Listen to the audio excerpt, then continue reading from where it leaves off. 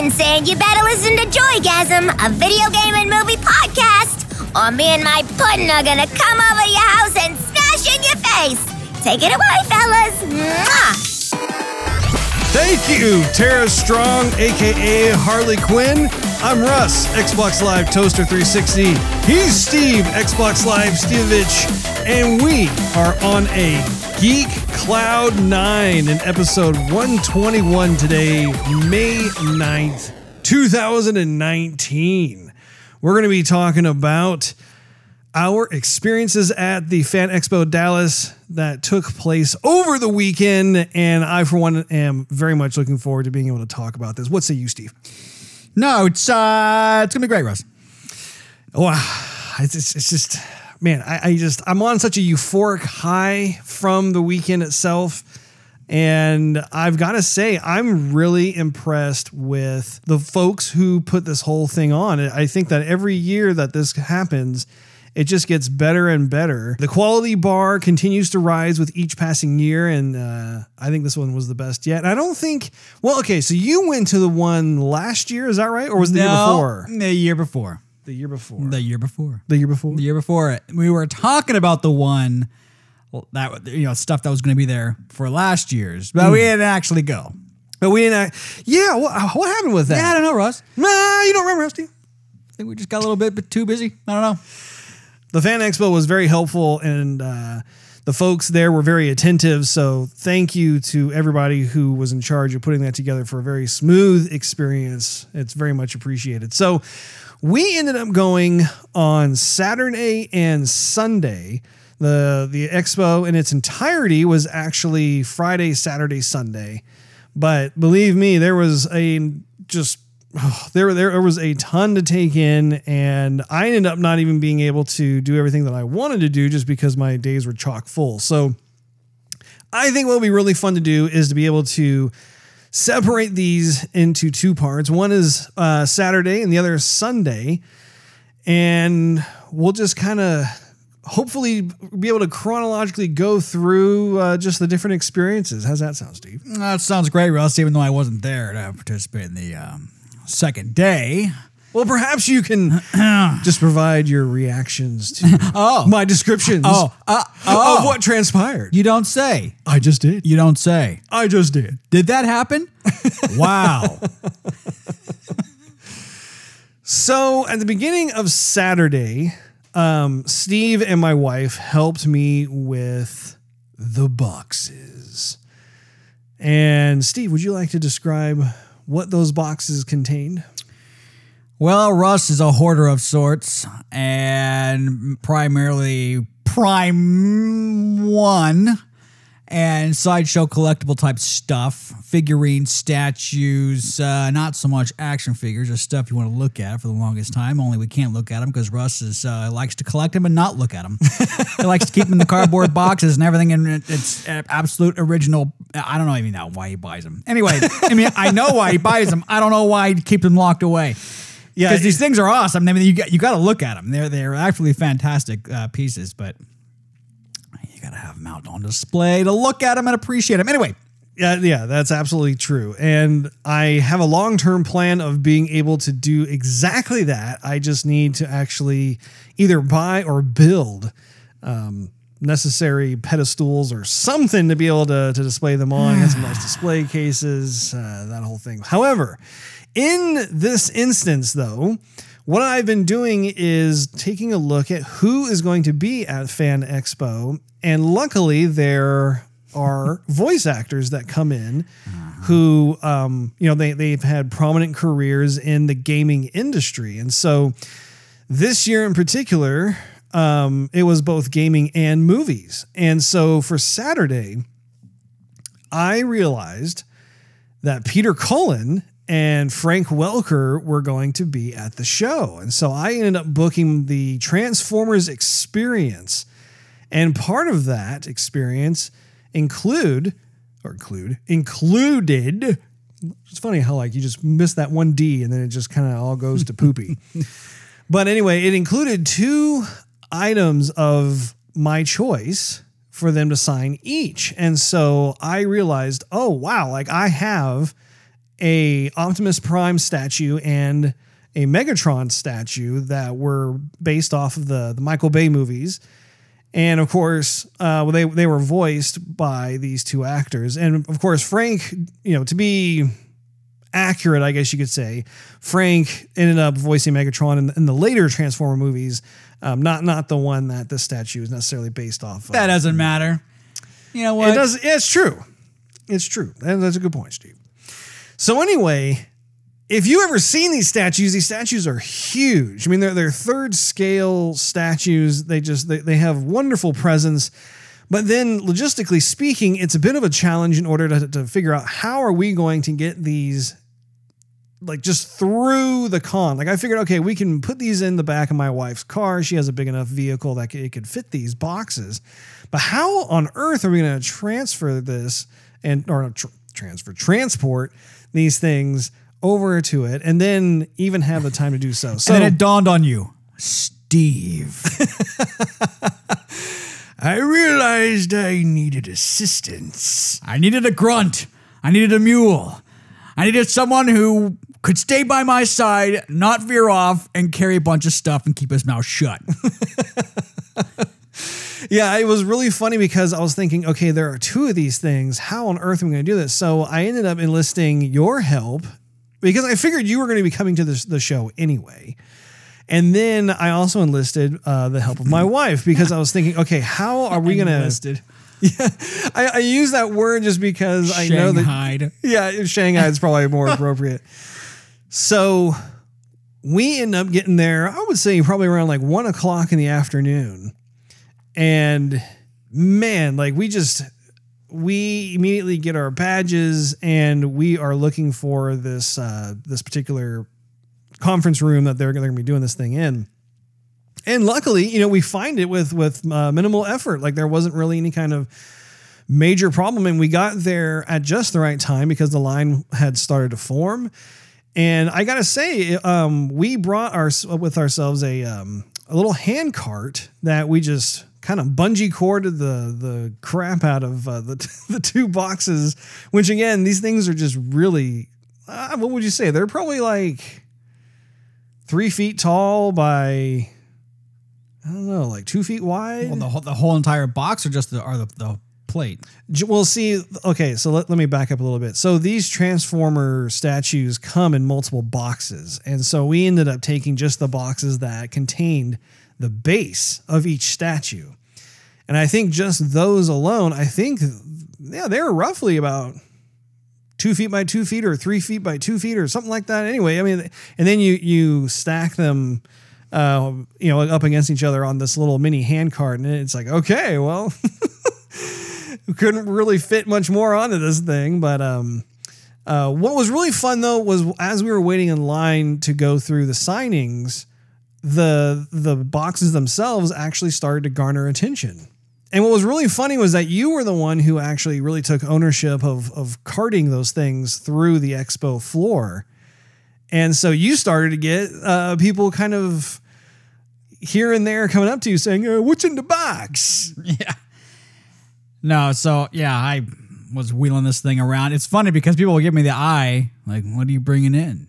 What's in the box? Well, actually, no, I have to preface, we were walking in and people were checking luggage, and I don't know, maybe people have done this before. I don't know. But we walk in and I'm thinking, okay, now we got to unbungee cord this and untape it and bring all this stuff out. We're going to hold up the line or, whatever. And the guy goes, what you got in there? Statue bases.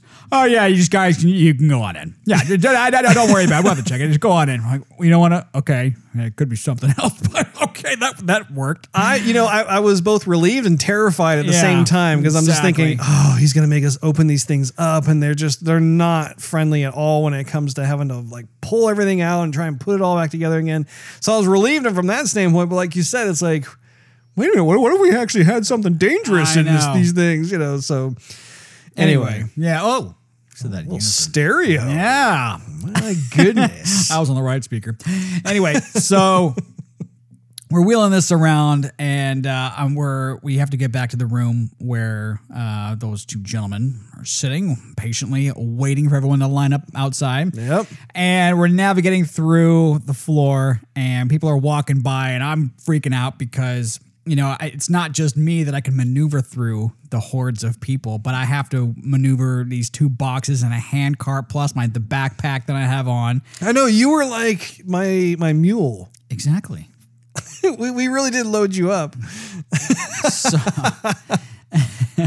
anyhow, I hope I didn't run over anybody's toes, and I may have clipped somebody with the boxes or the backpack a few times, but anyway, we get to where we're getting to, and then everyone is so nice. Yeah, there, everyone was cordial and civil, and waiting their turn, and I'm not surprised, and I am at the same time. You've been to more of these things than I have. I remember people being nice last time as well, but I think I don't know. I don't trust people, and so I don't trust their goodwills. Yeah, I think someone's like, hey, they got ulterior motives or something. Exactly. And you're just like, what do you want? Yeah, you want to leave it here? I'll watch it for you. Hey. Yeah. So anyhow, but anyway, people, we were standing in line for hours on end, and people would just casually walk up after staring at me for a good 45 minutes to an hour, and meeting their eyes or their gaze, and then looking away, and then meeting their gaze again, this is getting awkward. And so then they'll come up to me and say, hey, how's it going? I'm fine. How are you? I'm good. So what's in what are you bringing with you? And I look at you like, could I tell him? Or do you want to tell him? Because it's your stuff. And so then you just look at me with a grin on your face like, yeah, tell them. And I'm like, okay, well, there's statue bases of Optimus Prime, and Megatron, and they go, oh, cool, that's awesome. And then they just turn around and walk away. I'm like, okay, nice conversing with you, stranger. Mm-hmm. And then stranger danger. And then after a while, some other people would walk up, and then they would have a little more conversational skills. So what else are you into? When you used to watch this movie when you were a kid, and then that made the time go by a lot faster. Well, and I thought it was really nice too, because you're standing around folks who have the same interests as we do. And I think that, subconsciously we knew that going in, but then when you're in line, it's like you kind of almost forget about that until the conversations start. And it's just it's a lot of fun to be able to have that. And of course, it dawned on me as this was happening, because with Steve being next to the statues on the cart, he kept getting people walk up to him. And so finally I walked over to start engaging them in conversation as well. And I was just like, oh my gosh, this totally makes sense. Like, they're seeing that these are Prime 1 Studio boxes.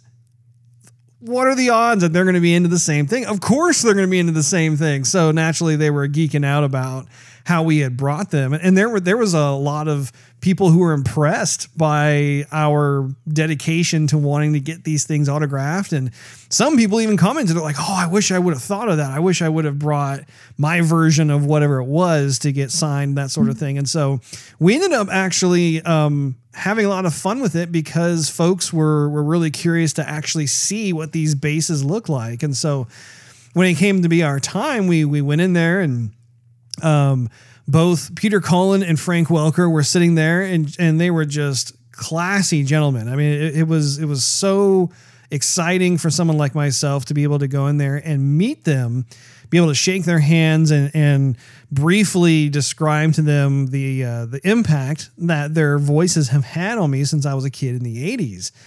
And so to give you guys an idea, for those who haven't heard their names or trying to remember who they are. So Peter Cullen, his main character that he's known for is Optimus Prime. He is the voice of Optimus Prime from the cartoon series. He's Optimus Prime in the video games. He's also Optimus Prime from the movies. And so in addition to that, he's worked on the Flintstones. He's worked on Winnie the Pooh. He was Eeyore. He's done a lot of different voices. And Frank Welker is also just a living legend into just the voice acting world, in the sense that not only did he voice Megatron, but he's voiced all kinds of characters, all from also like Scooby-Doo, the Jetsons, just an absolute ton of different cartoon series that we grew up with. Animaniacs. He was Ray in the real Ghostbusters cartoon. I mean, like if you can think about it, like they've had their contributions in just about every cartoon from the 70s up until probably I would say the 90s or so. And actually they're probably still going strong to this day. So anyway, I was very thankful and it actually really impressed at you and my wife, because when it came close to being our time, you guys ended up just opening up, taking off the bungee cords, opening these things. And then of course the bases themselves are pretty heavy on their own. And so, but it works out so smoothly because I also had some prints that were by Livio Ramondelli, who I purchased them back at, I think it was like the 2014 Comic-Con. It was 2013 or 2014. I can't remember exactly when it was, but I've always loved those prints and I always wish that I could get them autographed by these two gentlemen. And so here was the opportunity to do so. And it was just so fun to be able to do that. And then also have you guys just come right up. And we had them sign the bottom part of the base that normally would just be covered. If you have it sitting on like a table or something, you don't actually see it. And that's how I prefer it, just because my own personal preference is I just don't want to deface the statue in terms of its design and artwork by an autograph there. Like, it's nice to know that it is present. It's just more subtly underneath. And they were both very impressed. I mean, they were blown away by the size of it, and they wanted to know where to sign it. And I just told them, I said, you sign it wherever you want to, and you can make it as big or small as you want. It's whatever you want to do. And so it was a lot of fun to watch them do that. I also, when it came to Peter, I made it a point to really shake his hand. And I think you may have heard me say this to him, but I was saying like just how just much I appreciate like his performance as Optimus Prime and just the, like I said earlier, like the overall impact of just being raised as a child from the 80s, because as a kid, we grew up listening to their voices in multiple capacities. And the look on his face was priceless. I'll never forget it. I loved how he just looked at me and he was just stunned, and he was shaking my hand. And he just said, well, thank you very much. That's very kind of you to say that to me. Like it wasn't lip service, I guess you could say. And I've been to enough of these to be able to tell the two apart, where like if you're talking to a celebrity and they're being courteous and they're saying, oh yeah, okay, great. Yeah. You liking the show? Oh yeah. Okay. Yeah. Okay. Take care, man. Oh, that's nice. That's nice. Next in line. Yeah, exactly. But these guys actually really, I mean, they were looking you right in the eye, and the expression on their face. I mean, they were really flattered by what it was that people were telling them. So that was definitely super cool. Also, part of the experience was that I got to take a selfie with them, which again was just super fun. I ended up, when it was my turn, going over there, and and I said, I just kind of calmly said, I'm like, oh, gentlemen. And I put my arms around them. And what's funny is that they're actually, both of them are pretty short guys. And Peter Cullen, without skipping a beat, he says, and he actually belted this out. He was like, we resemble that word loosely. And he did it in this funny voice, and like everybody in line started laughing, and it was just made for a great picture too, because we were all like laughing when the woman took the picture. So that was a nice, memorable moment, Steve. What was memorable for me is I got to shake his hand. Yes, that was another thing too, is that you didn't even pay for that. I didn't pay jack to go in there, but I mean, they don't know. They're not managing the money. They're there to just be the present. Right. And so everyone's walking by, they're just doing what they're told to do. And so I just bang this statue based around from me. Here, sign. Which is really funny, because you guys are coming up to me like, which one goes to who? And I was getting confused. I'm like, no, he goes there. No, it goes the other way. No, and just looking to see like which one was actually this one goes here, that one goes there. Oh, right. Sorry. But that was a bonus for you. That's what I'm saying. So I plunked it down in front of him, and I didn't want to take advantage of anything. I wasn't going to shake his hand. I didn't want to, hold the line up. Yeah. And so he looked at me and he said, "Oh, hi, how are you?" I'm like, "You sure about this?" I didn't say that, but I'm like, "I didn't pay you." Your palms like all sweaty. Hi. Hold on. Yeah. Okay, there we go.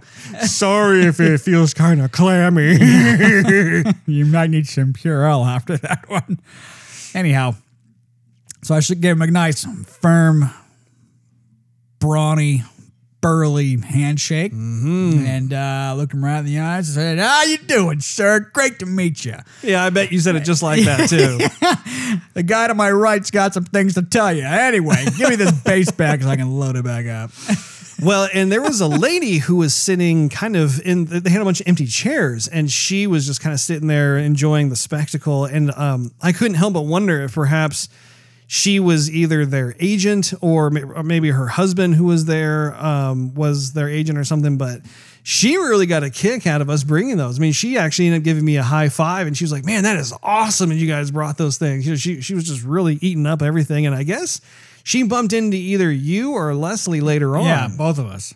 And what did she say? Did you get it back in the truck successfully or whatever? Yeah, no. So we didn't want to keep on lugging the stuff around the entire show. So we thought while we were waiting for you to take your time snapping pictures, Absolutely. we figured we'd just run back out to the vehicle and drop off this stuff. And so we came back in. We had to meander through the maze. And, I got to say, the staff, even when we got there, we had to go out. We had to come back in. They were always polite and happy. Yeah, I mean that was better than it was the year before last when we were there too. Not like they weren't happy or anything, but they did definitely take it to the next level. From what I remember. Anyway, so yeah, we were trying to find our way around, and we bumped into her again. She was one of those ladies who was real spunky, just high energy all the time. Yeah. And so she says, "Oh, you guys get there safely, no problems or anything? I think that's really cool. You guys are helping out." And just talking a mile a minute, but a positive mile. Yeah. So we just spoke to her for about 5 minutes, and that was that. Well, it was a lot of fun. I also, in that package that I bought, I received a limited edition oversized Transformers lithograph that was 16 by 22. And so that was, it was a really neat thing to be able to go through all of that.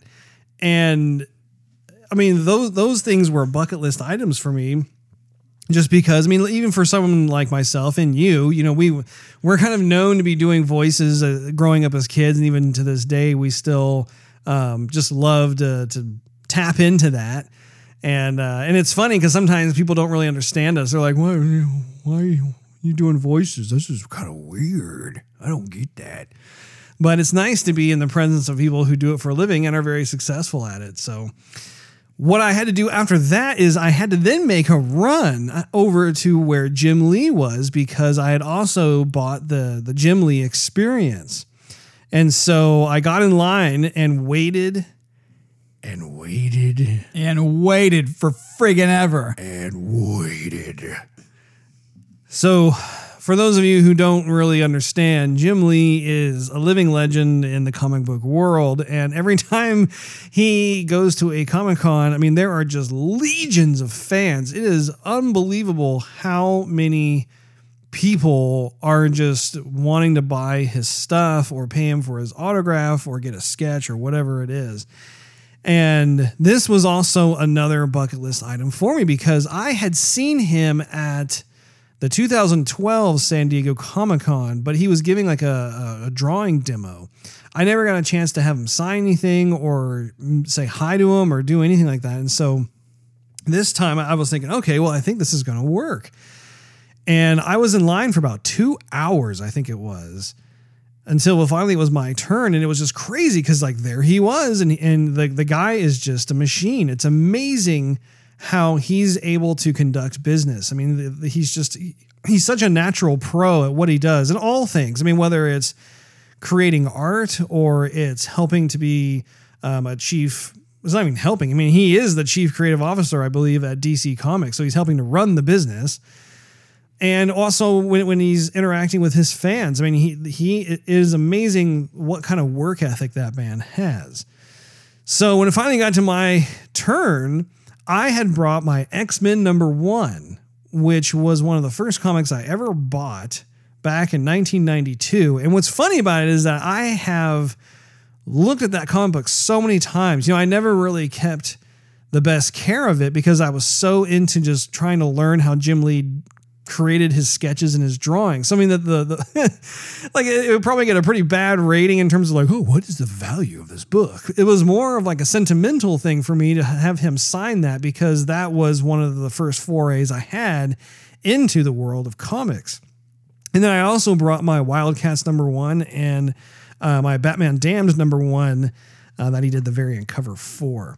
And then what was really cool is that I got to take a selfie with him, which of course I have plastered all over social media because I was just giddy as all get out about that situation. It was super, super cool. And just thinking about how Jim Lee, I believe, is about 56 years old now, which is just crazy. I mean, like just time flies so fast, and it's just amazing to me how these things end up working themselves out. But also, in addition, I received an oversized 11x17 lithograph poster of Batman and the Rogues.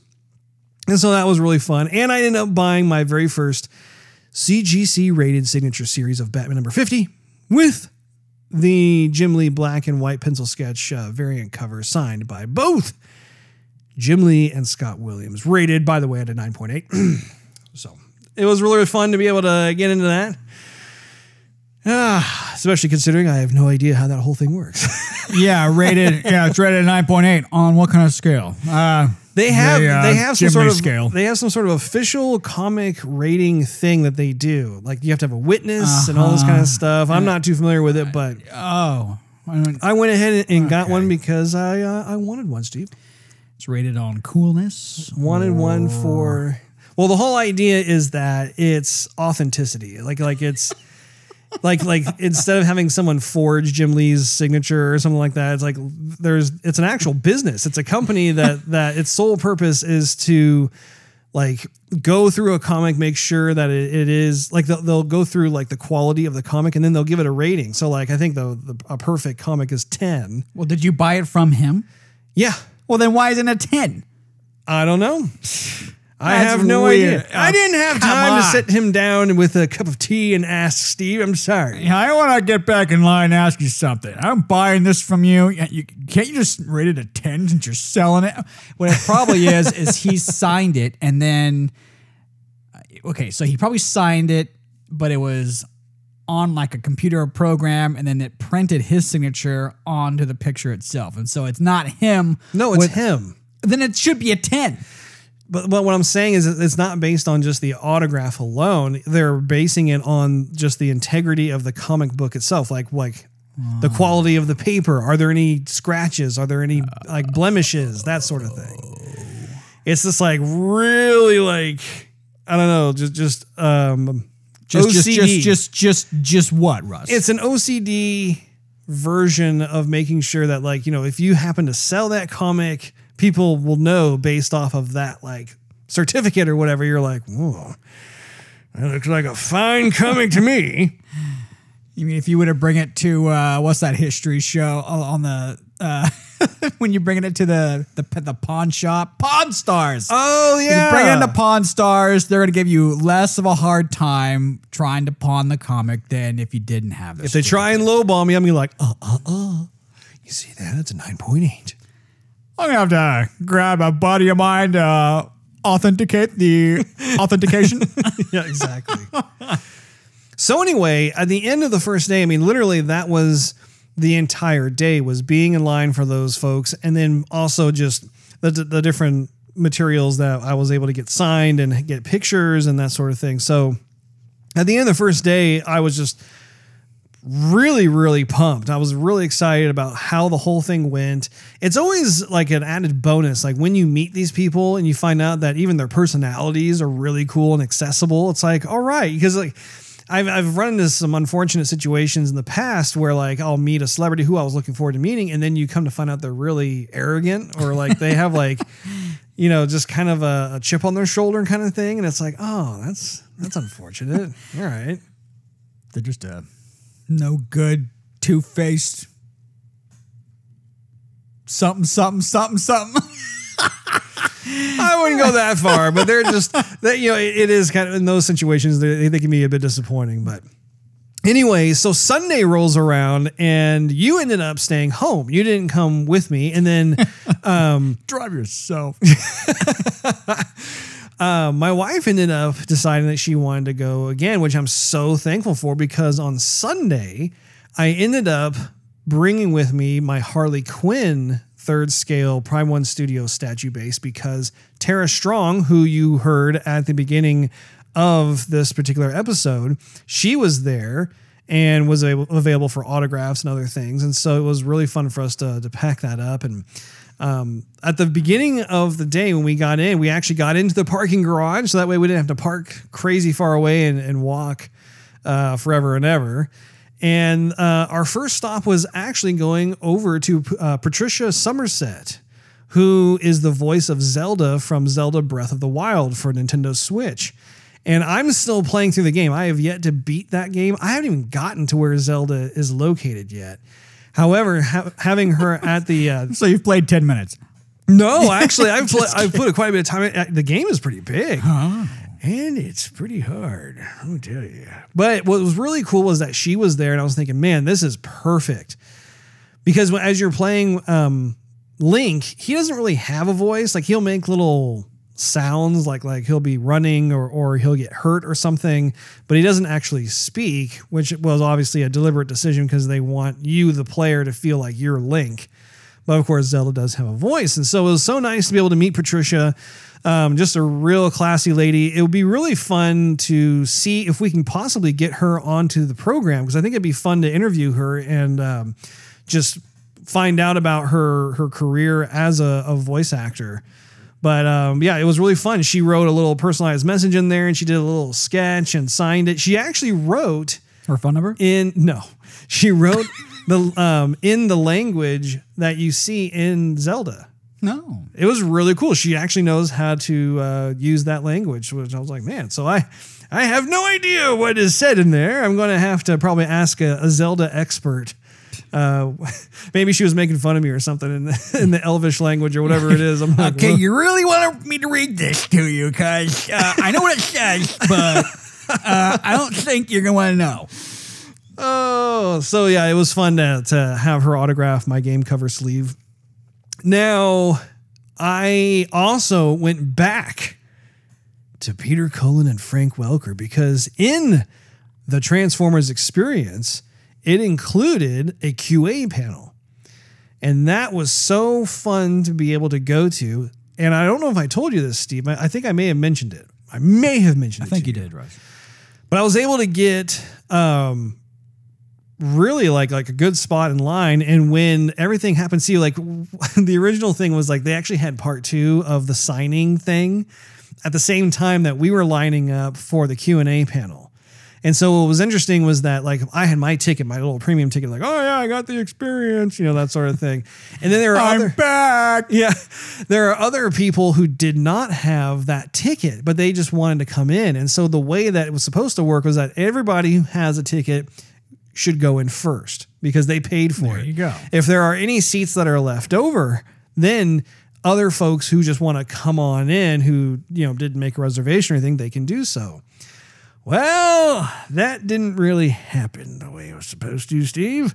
What was crazy was that there was a lady who was part of the expo staff, and she was just about to start going down the line and asking who had a ticket and who didn't, and then she was going to filter the folks who didn't have a ticket to the back of the line in order to, let this whole thing commence. Well, apparently, the guy who was emceeing the Q&A panel, they always have like this person who emcees it, who asks questions and stuff, keeps it moving. Apparently, he didn't talk to her because he comes out and he's like, okay, come on, follow me, guys. And so while she's like going down about to like do this stuff, and we go, okay, I guess we'll follow him. And then so everybody goes in and it's just chaos. Luckily, I was able to score a front row seat in the Q&A panel, and I brought my video camera and just was just pumped to be able to get such a great spot because I really wanted to hear what these two gentlemen had to say. And the lady who was attempting to have some semblance of filtering and order and stuff, she ended up having to go row by row. And this is a ballroom that exists at the Dallas Convention Center. So she's having to go up and down, basically doing the Indiana Jones thing, no ticket, the whole like asking to see the ticket kind of thing. And so luckily, no one sat next to me on my left, and I think it's probably because I had my phone there. So Leslie, who didn't have a ticket, actually later on was able to come in right before it started and go all the way up to the front and sit right next to me, which was fantastic because she was able to then bust out her iPhone and do some recording herself. So the entire panel was great. I was so happy to be able to just listen to these guys just answer questions about their careers. And of course they would kind of sprinkle in some of the voices and that sort of thing. The best part though, Steve? Yes, Ross, I'm waiting. Was it got to the very end of the panel. Mm-hmm. This is the part you told me. Okay. Yeah. So the guy who's emceeing the thing, he's like, okay, well, we have time for one more question. And, there was a bunch of hands that went up, and my hand went up too, because I'm like, oh my gosh, I didn't know where this was going to be. And I was totally like back in fifth grade, I had my hand like shaking in the air, like, hey, pick me, notice me. Hey. And so, throwing stuff at the guy over. What was funny was that the guy up there, he said, yeah, you in the back. And I was like, oh man, like he didn't pick me. That sucks. And then he said, no, just kidding. And he pointed right at me and he said, yeah, you go ahead. What's your question? And I was like, oh my gosh, I get to, and your mind went blank. How are you? Yeah, no. That's the final question. So anyway, I have it recorded here and I want to share it with you right now. Yes. We have one more question. I'm going to go as far back in the room as possible. Oh. No, I'm not. I'm kidding. Right here. I was curious, how did you guys get inspiration for the voices of Optimus Prime and Megatron? Because they're so distinct. Obviously, Optimus has a lower sounding voice, but there's also lots of inflection in every word that he says versus Megatron, which there's more of a flamboyance to it.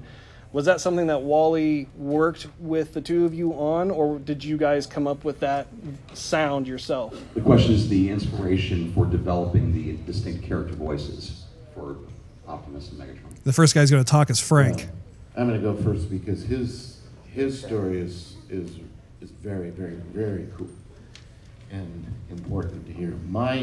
My side of it was that, again, Wally at this period of time was doing like 10 different shows. He was so busy.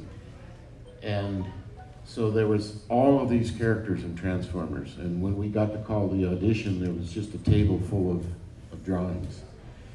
And of course, with my ego, I picked every single drawing that I could to read, and it's numbers. You figure if you try, you get them. But anyhow, back to Megatron. And I just looked at the picture and I was thinking of this voice and I thought it was metallic and evil and what could I do? And I just knew it, that's what came. And I was so happy because sometimes when you go in with a voice to the studio or whoever decides what the final voices are going to be, Hasbro or Marvel Comics, whoever, they listen to it and they come back and say, we like this, but we want you to make it a little more like that, or do it like this. And it's okay, but it takes it away from your basic DNA and your instincts. Megatron they didn't touch, and I think it was because Wally was so busy, because they would probably ask Wally, well, maybe you could add some thoughts in here, because, he could help design things.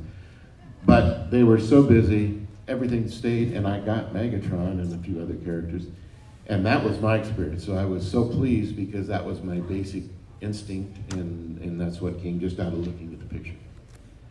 Megatron, leader of the Decepticons.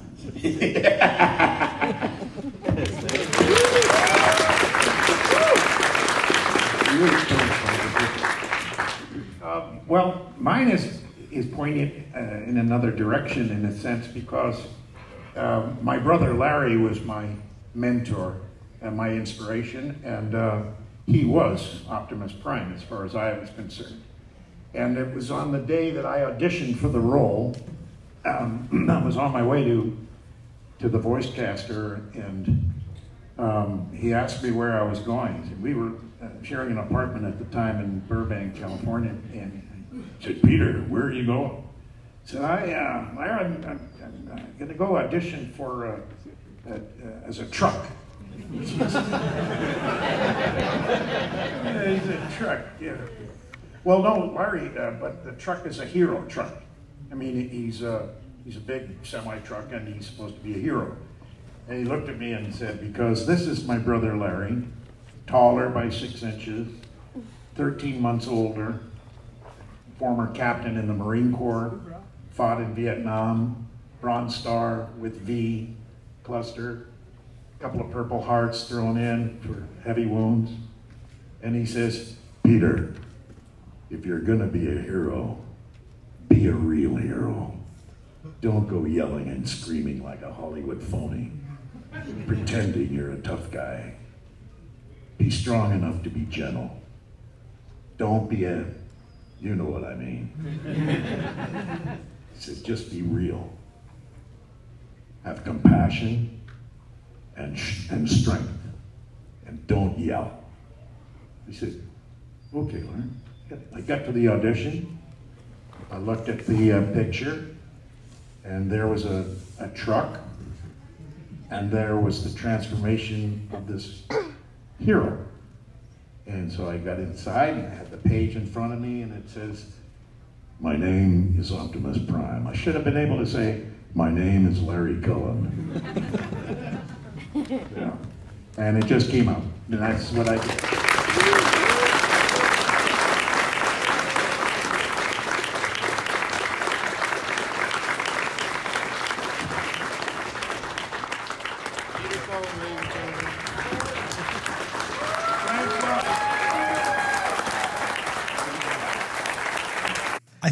I think he does a speech. It might be on Goalcast on Facebook, but I've seen him do like a stand-up speech, like something encouraging, and he talks about his story, and I think a lot of that did come up. Really? Yeah. I was just absolutely on cloud nine that I was able to ask the last question, and they answered it in a way that it was a nice long reply from both of them. And it was so neat to be able to hear those things from those two gentlemen. And you could tell they're not even trying. They're not, they're just going through the motions, but yet you could tell how pro they are at what it is that they do. And it was just, it was just so cool to be able to meet those two guys and be able to do, just that whole Q&A panel. And by the way, for our Patreon patrons out there, I'm actually going to be posting the entire Q&A panel up on patreon.com/joygasm, just so that you guys, if you're interested, you can check it out. I think it's about 40 to 45 minutes long, and it's really interesting. I highly recommend you guys check it out when you get a chance, because it's really neat to be able to look at these guys who, they're in their 70s now. And even hearing Frank talk, couldn't you hear Ray from Ghostbusters, or what's that character from Scooby-Doo? The main guy with the white shirt and the little... Yeah, I forgot what his name is. By the way, speaking of Scooby-Doo, isn't the girl who dresses in the orange, what's her name? Isn't it Daphne? Yeah. There was a ton of cosplay Daphnes. Daphne has really become a popular character recently. Yeah, they were walking around everywhere. So what did you think of that whole thing? No, that was really cool. I figured they'd be throwing in some of the voices through there, but I wanted to hear more. I wanted to hear more of that story, where that came from. Yeah.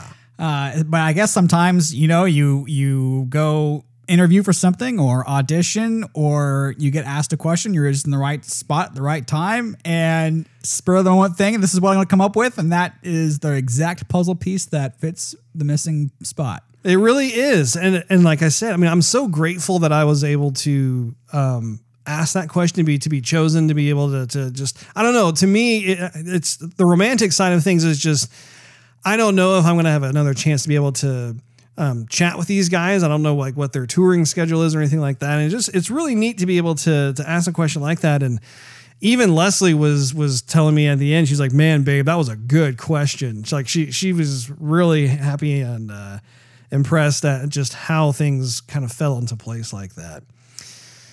So once that ended, I then went to a drawing demo with Jim Lee to kind of see what he was doing. And then it was on to going to some of the voice actors that I wanted to check out.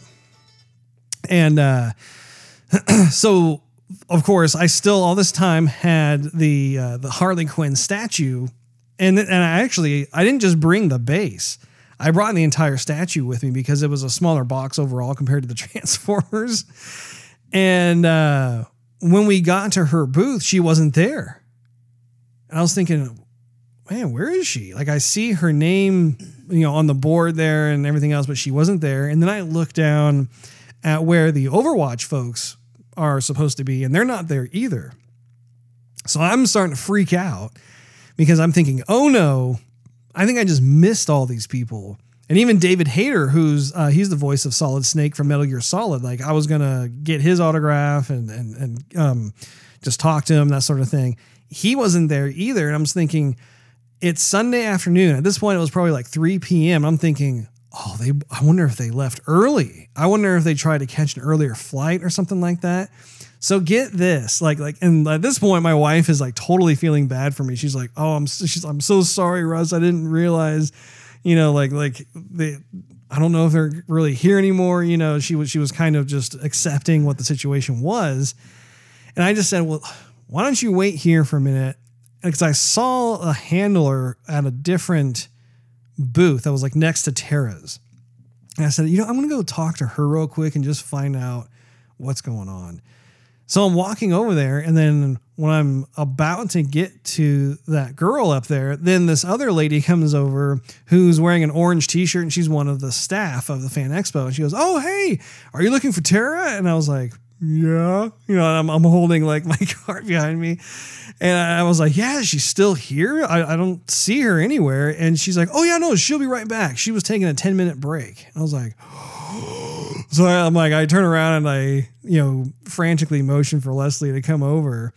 And so as I'm doing that, there is this other lady who comes around who apparently is Tara's agent or coordinator. I'm not exactly sure. She was like the handler of Tara. And so, oh no, you know what? I'm saying this wrong. Let me back up a little bit. So while we're waiting for Tara to get back. There's the guy who is like the agent of this other voice actor who is over next to Tara on the other side, and he sees the box. Oh. So then he comes over and he's like, hey, what's in the box? I mean, it's the funniest thing to be at a convention like this where people are going to be naturally curious about what you've brought, because odds are if you have it all packaged up nicely, it's got to be pretty awesome what's ever in there. Well, yeah, because everyone else is walking around with bags full of random stuff in there. No one's wheeling around a handcar with a big styrofoam box with bungee cords to it. Yeah. And so I told him what it was, and he says, oh, can I see it? And I said, yeah, sure. I got to open it up anyway. And so I opened it up, and he's instantly like nerding out on it. He's like, oh my gosh, this is so cool. And he looks at me, he's like, can I touch it? And I was like, yeah, no, go ahead. You can touch it. He's like, how much was it? And I told him, like, well, $900. He's like, okay, I'm done touching it. And so he ends up just getting super excited about it. And we're still waiting for Tara to show up. She still hasn't come yet. And hold on, let me get her. Well, what he ends up, so check this I'll out. get her for you. Hold on a second. I've gotten all embarrassed. He ends up going over to get his phone, and he makes a phone call, And I think he's talking to Tara. And he's like, no, you got to come over here right now. There's a guy here who's waiting, you know. Well, he was actually talking to Tara's agent or whoever that was that was with Tara. So then she comes around the corner to say, oh, hi, can I help you? That sort of thing. It was just real nice. And I said, yeah, you know, I have a bunch of things I'd like to do. And because Tara, you know, she's voiced a huge library of different characters. And so I said, yeah, you know, I'd like for her to autograph this, and I like to get some voice recordings. And also my daughter's a big fan of the My Little Pony cartoon, especially the character that she plays. I'd like to get, you know, an autograph for her, and maybe even get like a video recording of her doing the voice while she's holding the picture of the pony, you know. So she's realizing, hey, I'm basically, I've got money I'm going to throw at you. Like I've got a lot of stuff I'd like to pay you for. So then she says, and, you know, it's funny because like she's like, well, let me get my phone. Let me call Tara. And like while she's doing that, then the other guy who had seen it already, he's like, see, I told you, look at that. like he was totally jazzed. And so she ends up making a call to Tara. And she's like, yeah, no, you need to come back. Yeah, no. There's a guy here with a statue. You need to come back here. So when I say come, you come, okay? No, I'm saying come now. No, it wasn't like that. But it was cool because then she came out and you know, I got to say, I feel for the voice actors, especially because for the entire duration, of the conference, they're doing little voice clips or quotes or whatever you want to call it for 2 to 3 days in a row. So, I mean, their vocal cords are just shot by the end of each day because they've been doing it for person after person after person, you know, and of course, this was the end of the entire 3-day stint. And so I was very grateful that she came out. She was super pro. You know, she was asking what she could do for us. And so I explained what it was. And, you know, even with the personalized VO that she provided for us, what was really cool was that she actually did 3 takes. And she was not satisfied with the first 2 takes that she did. She says, no, let's try this again. And I really respect that because this is someone who really takes her job seriously. This is someone who's a perfectionist who really, I mean, she has played this character for so long. She knows precisely how to correctly represent the character, and she wants to make sure that it's quality. And I was just like, man, this is really awesome of you to do that. And you haven't even seen the autograph yet. I haven't. She ended up using separate Sharpies on the base of my Harley Quinn statue. So as she was signing it, she used like a certain, like a silver or something like that for some stuff. But then when she signed it Harley, she used like this like neon red pink color. And then she used a different color for like her actual name, Tara Strong, on there. I mean, it was really cool. She just added more personality to the design of the base. So really, really cool. And actually, as of this recording, I have yet to give my daughter that picture along with the video to go along with it. So that'll be something I'll have to surprise her with tomorrow. But I mean, what a great story of how that whole thing, it went from like being like a total bummer to like all of a sudden I was just elated at being able to actually successfully get in touch with her and say hi, that sort of thing. I mean, and she would just be another person who I would just absolutely love to have on the show to be able to interview and to be able to find out about just kind of her methodologies as a voice actress. And I don't know, I think it'd be a lot of fun. So we'll have to see what the future holds with that. And then when that was wrapping up and we were packing the statue back up, I looked over and then suddenly the Overwatch people had come back. So I'm thinking, oh, this is fantastic. So I was able to go over there and say hi to them, get autographs, that sort of thing, meet them. And really, at the end of the day, really the only person who I didn't get to meet that was on my list was David Hayter. And I'm hoping that he'll make a triumphant return, perhaps next year or something. When your wife and I were waiting for you in line for the Jim Lee line, we were walking around and we saw him sitting there. Did you really? Yeah, we saw him sitting there. And so had I known, I mean, I thought all this was like appointment based. So when when your time was there, okay, you already prepaid, you go get a signature, get it whatever you want. So I thought, hey, he's got it covered, whatever. But had I not known all this other stuff, I would have gotten in line for you and got something else. But I saw him. At least that's something, right? One of the other things I was able to do, and I think I told you this already, but I was looking over at where the Back to the Future cast was, because they also had set up their section. And I had already spent just way too much money already, but I was thinking, man, I just want to see like where they're at and what they're doing and stuff. And I saw James Tolkien, who plays Mr. Strickland. I was like, man, that is so cool. There he is, and I thought to myself, I don't know how old he is. I think I better get a picture with him and stuff. And so I went over there, and it was only like $40. I was like, yeah, and so I said hi to him and shook his hand and told him like how he's been like kind of a big staple of our house growing up, with how often we watch Top Gun and Back to the Future. And he was super cool. And there he is. I got a picture of standing next to him. Oh, wow. Man. Yep. It was just super cool. And he's like, yeah, you're the better looking one. I'm like, I don't know about that.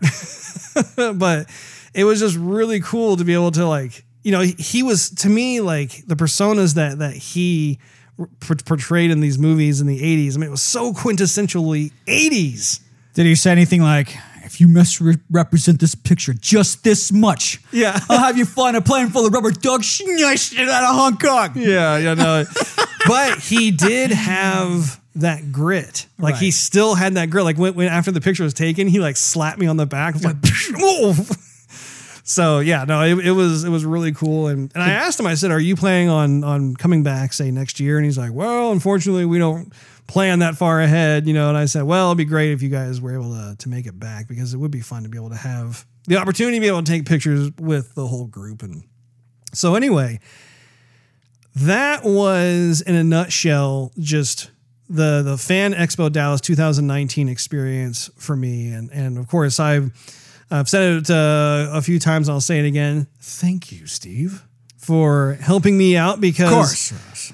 Those little things, those little tokens were very important to me. They were definitely on my bucket list, and I can't believe I now have these things, not only the tangible autographs and photos and stuff, but also the memories, just to be able to always look back on fondly. So, and even going back to the Fan Expo itself, I mean, that was only a portion of the expo in its entirety. I mean, there were so many other celebrities, and the last thing I did before I left, and this goes back to actually what you were talking about in our previous episode.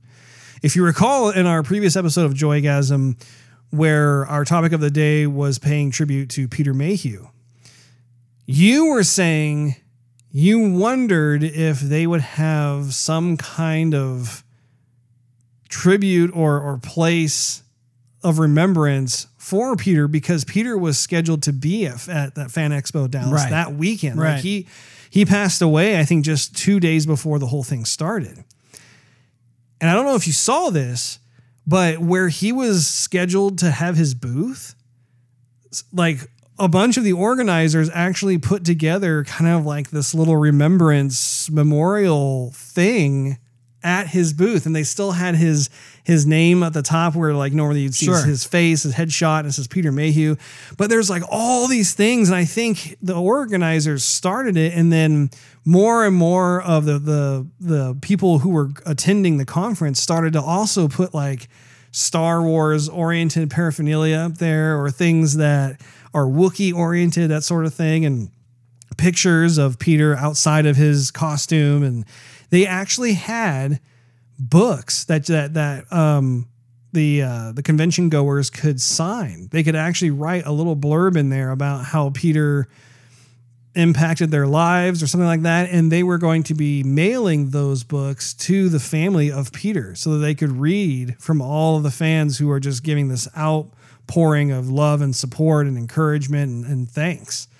And that was just a really nice way for me to be able to end the Fan Expo of Dallas of 2019. I thought it was really cool, and I ended up signing it myself. I went in there and put just a couple sentences in, and I don't know. To me, that those little touches like that, that's a really classy thing, and I think it speaks volumes of these types of Comic Cons in the sense that people who go there, I mean, you just have genuinely nice people. Right. You have people who are enthusiastic about pop culture and about these movies and just about art, gaming and art, and yeah, absolutely, all these different things. And they're just, like I said, like these people are there to just continue to be inspired and to just share that kind of excitement with each other. And I mean, that also goes for when there's a loss. You know, I remember Tim Curry. So Tim Curry had come just a couple of years back. And at that point in time, it was known that he had recently suffered a stroke. And it was so neat to see the level of support and love of these people who just they really loved his performances over the years. They thought he was just a great actor. I mean, I thought he was too. I really enjoyed him in quite a few movies. I thought he was really funny. I mean, even Charlie's Angels, when he was playing the bad guy, I mean, him with Bill Murray, I thought was hilarious. I think he was an Oscar as well with Sylvester Stallone. I think he was too, yeah. Yeah. So anyway, it just goes to show just, I don't know, why I love going to these things. And so I look forward to next year. I mean, what are some of your concluding thoughts on I mean, obviously you weren't there to go and meet people and buy things. You were kind of doing me a solid by going, but did you have any kind of observations? Yeah, I got to bring a wad of cash next time to do the stuff I wanted to do. I mean, there was way more than you got to see and that I got to see, and it's almost overwhelming because I mean, you almost have to go planning on the entire weekend to get everything. If you go for one day, I mean, good luck. It's like going to Disneyland and expecting to experience the entire theme park in one day. You can't. There's not enough time. Right. So, I mean, coming home, I thought, oh, they had the DeLorean there. I never got to, sit in the DeLorean. And they had you can get your picture taken in within like this replica cockpit of the Millennium Falcon. I thought that would be awesome if we did that, and plus they had Kiefer Sutherland that was there. I didn't even get a chance to see him. You could have taken your picture with the entire Back to the Future cast. That was, beyond my budget. They had Zachary Levi there, which I think your wife got a selfie, unofficial selfie. Oh, nice. walking by the table. So he was signing something, and she just kind of turned around incognito. Yeah, really. So anyhow, there was a bunch of stuff. You almost have to. You have to go slow. You can't buzz through everything because there's a bunch of artwork that I didn't see. I wanted to go through some of the comic books and go and feel that nostalgia. I didn't get a chance to do that. I mean, even with the people the attendees, sometimes these people who dress up as characters from Overwatch or Star Wars or from just some random music video, like, they expect people to see. Like, there is some fun stuff to be had for free, or you could pay and get something that you'll keep with you for the rest of your life. Right. And I didn't even get a chance to say, I thought they would have something for Mr. Mayhew, but I was walking around and I was looking for it and I didn't see it. So I remember you texted me at some point, hey, they're going to have this I don't know what you would call it. Not really Q&A, but something where fans can get up and tell stories of when they had interacted with him or the effect that he had on their lives. And I thought, I don't know if I want to really sit in on that, but I was hoping I could see some sort of memorial, and I didn't see it, and I wasn't made aware of it until afterward. But maybe if I was going a little slower, I would have saw it. I don't know. I actually, come to think of it, I took a video footage of it that I'll show you in just a minute here, but this was another funny picture. This guy was dressed up like Fat Thor. Or he had Dude Thor. Mm-hmm. And he even sounded like him. Like he was in character the entire time. He was making Leslie and I just burst out laughing. I knew somebody was going to be at the show dressed like that. He pulled it off. I mean, he did a really good job. But going back to what we were talking about, I actually took a quick video. We'll see if I can find it here, but I think it's this one here. It's only 18 seconds long, but you can see if you play it, like it starts out with where, in fact, I'll just read this here. It says, this is what I wrote in the little book for Peter Mayhew. I said, Peter, you made a profound impact on my childhood that I will always be grateful for. Your foundation makes you even more of a giant among men, meaning like the foundation, the charity foundation that he puts together for folks in need, like in Venezuela and that sort of thing. So this is just 18 seconds long, but I just wanted to capture what it looked like. And so you see the books there, and then there's just all these different things that people had placed on his table. And it was just really touching to see. And there was like this long line of people waiting to sign the book. And that, of course, is his handprint, and that thing was just huge. He's got really big hands. And so, just a short video clip, but something that acted as kind of like a nice little memento of just what went on there. So nice. Yeah. That wraps up this episode of Joygasm. Make sure you tune in next week. Thanks for hanging out with us. If you enjoyed this episode, we invite you to check out patreon.com/Joygasm and consider becoming a monthly contributor. You'll get exclusive perks and early access to the show. Not to mention, it really helps us continue doing what we love to do. Also, you can follow us on social media and YouTube. Just do a search for Joygasm TV. In addition to iTunes and Android, you can listen to our podcast on TuneIn Radio, Stitcher, Spotify, and SoundCloud.com/Joygasm TV. Last but not least, search Joygasm TV on Twitch to see us stream our gaming adventures live every Wednesday night at 9:30 p.m. Central Time. We will see all of you next week. Adios.